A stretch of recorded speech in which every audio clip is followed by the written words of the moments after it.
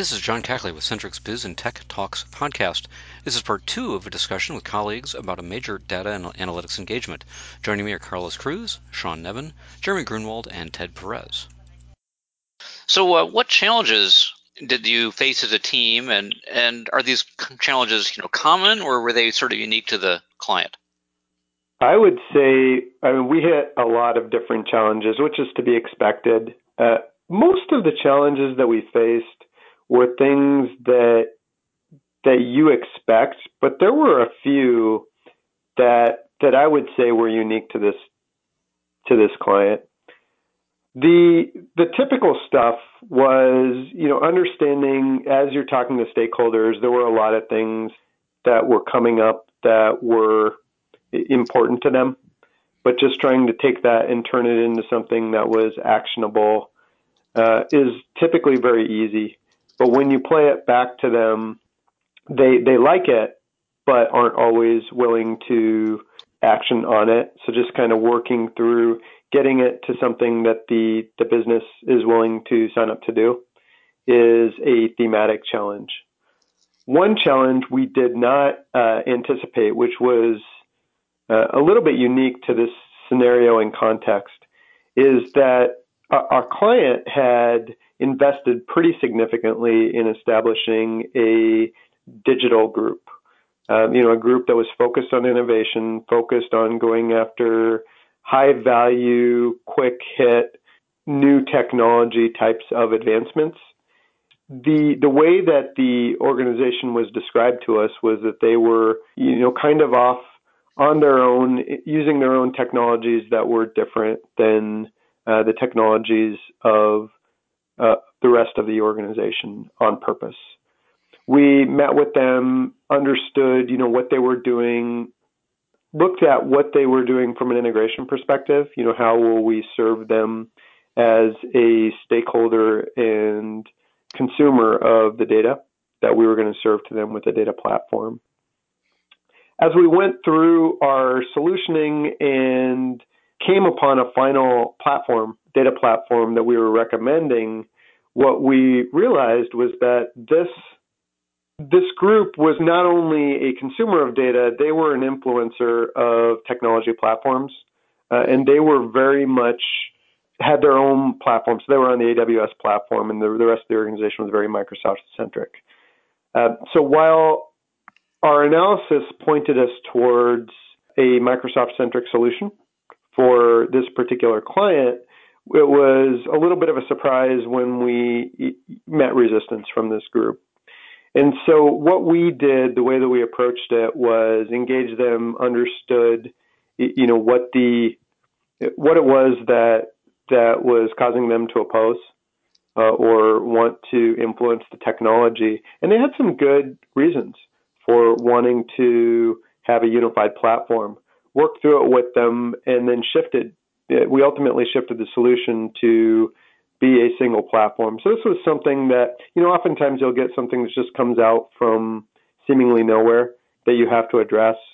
Our approach of being technology agnostic, making sure that we define the appropriate architecture, allowed us to kind of take it as it came and rework the solution without, we didn't come in and say we're a Microsoft shop and therefore when we had to go to AWS, we got eliminated. It was really what's the right technology for this company. We hit an obstacle and had to pivot midway through. Cool. Yeah, you sort of anticipated my next question there of, for a lot of people doing this sort of assessment of the data analytics, a lot of people think that the main thing they're going to get is the architecture. They're going to get, buy this tool or this, set of 6 tools, whatever that is. And I've seen your architecture diagram or the roadmap, and to a non-data person, it's pretty daunting. So there are so many different technology players out there. I mean, what's your approach? What are your sort of criteria in terms of identifying the technologies that are the right ones for a given situation? Well, that's the real challenge in some ways because there are so many out there. There are so many tools and so many approaches and so many ways that you can combine those tools. So in this case, it involved a lot of research and debate. I think what Sean said earlier about the guiding principles was really key for us. So we worked with the CIO to understand not just what the goals of the business are, but also what guardrails there should be around the technology decisions. And so there are choices that you have to make all along. For example, some solutions might be really quick and simple to implement, but you give up a lot of control. Other solutions, give you the opportunity to control every aspect, avoid vendor lock-in, that sort of thing, but might require a little bit more work on your part. So, from him, he was able to say, well, in our case, I would prefer, not to be completely beholden to a single vendor, but it is more important that we deliver business value quickly. And so that helped guide us, in one direction or another. Goes back to those guiding principles then. Right. It absolutely does, yes. So that was one of them, was in his case, one of the guiding principles was rapid delivery of business value, more important than control and avoiding vendor lock-in. And there were a list of other ones, but those really helped us narrow down our focus a little bit.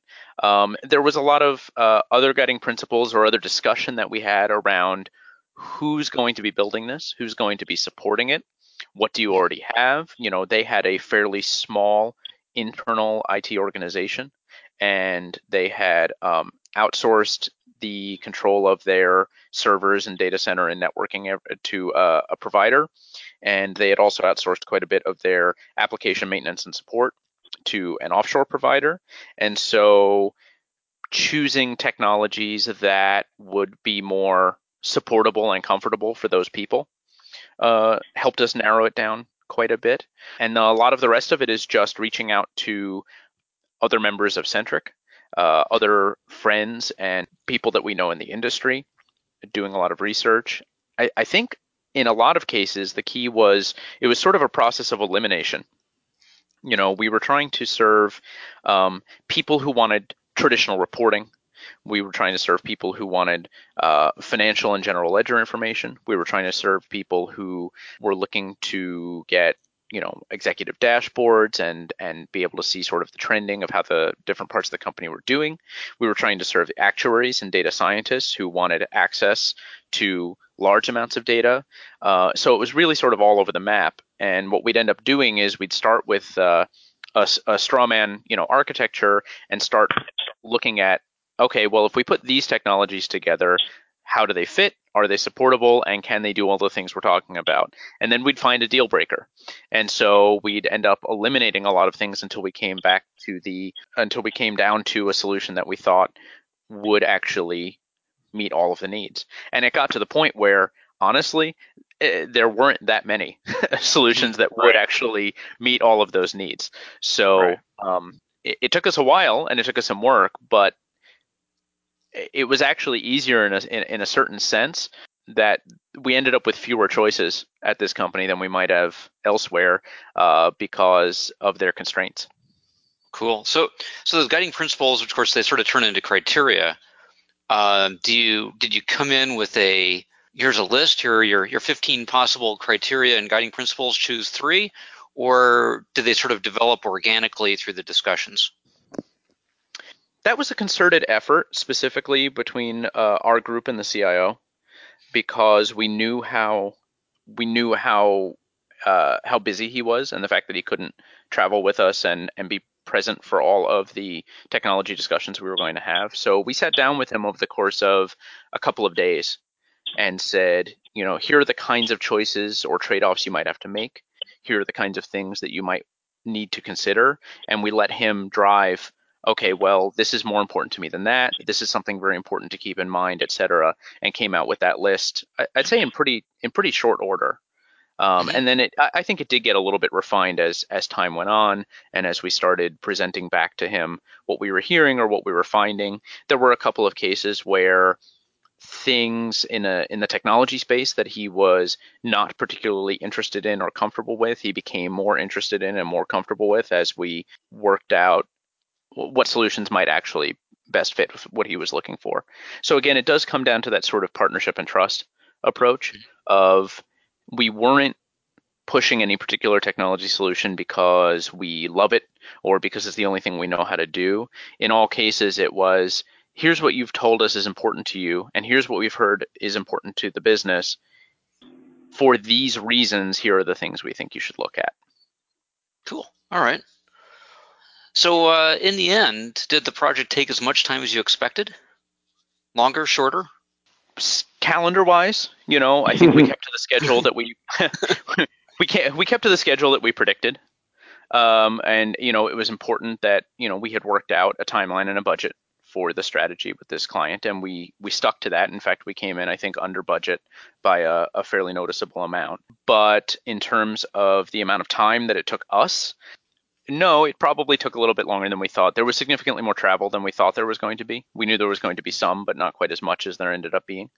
This team, I think, it was such an interesting and difficult challenge that we kind of spent morning, noon, and night together for the entire length of the strategy. And I'd say in terms of waking hours, it probably took longer than we thought it was going to.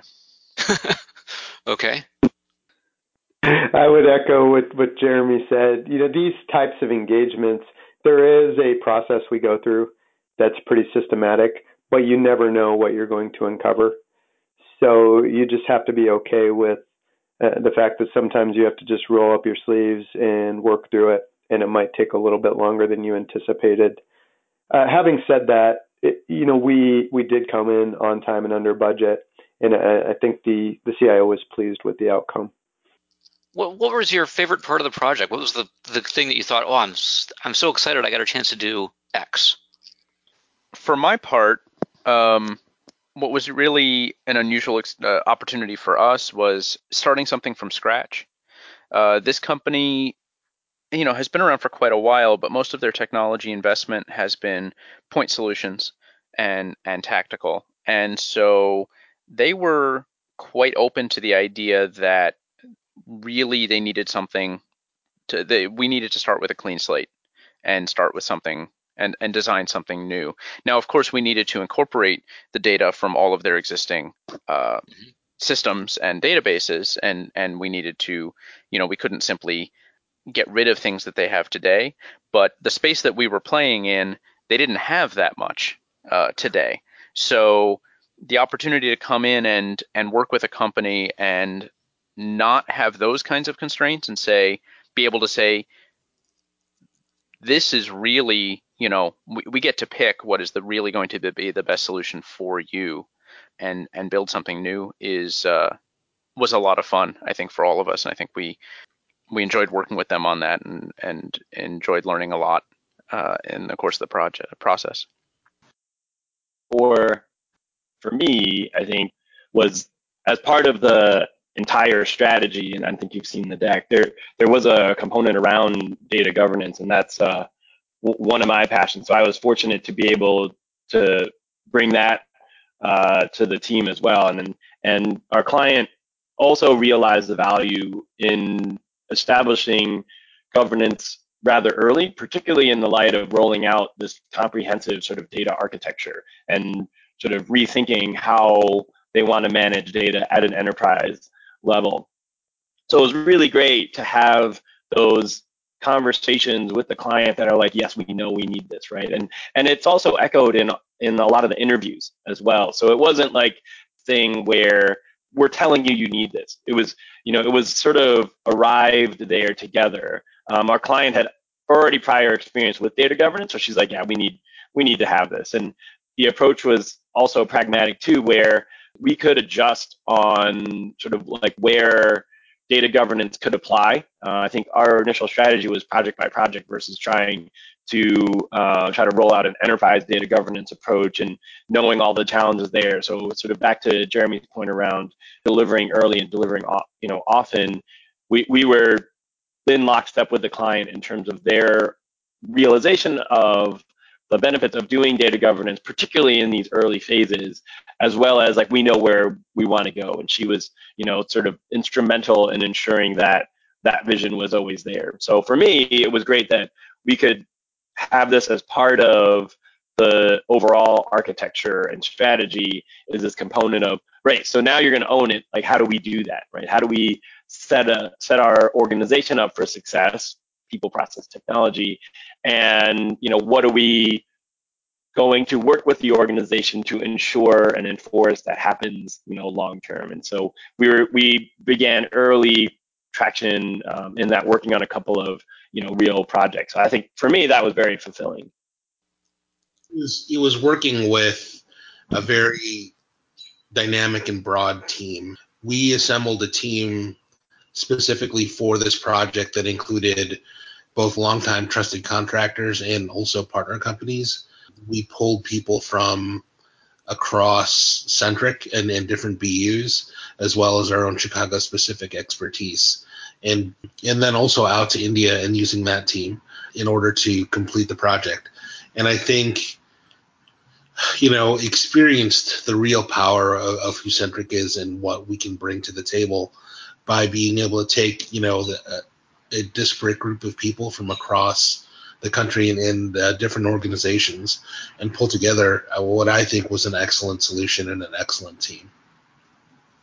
Cool. So I think it's a great overview. I think it tells a lot about what you did and a lot of the fun you had and a great working relationship.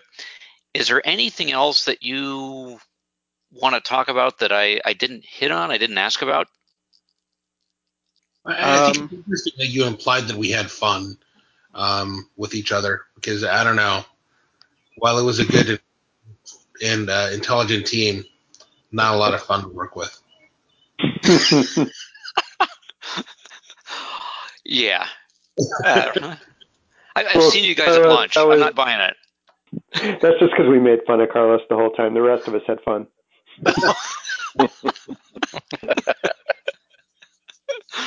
All right. That wraps up our discussion. Thanks again to Carlos, Sean, Jeremy, and Ted for joining me, and thanks for listening.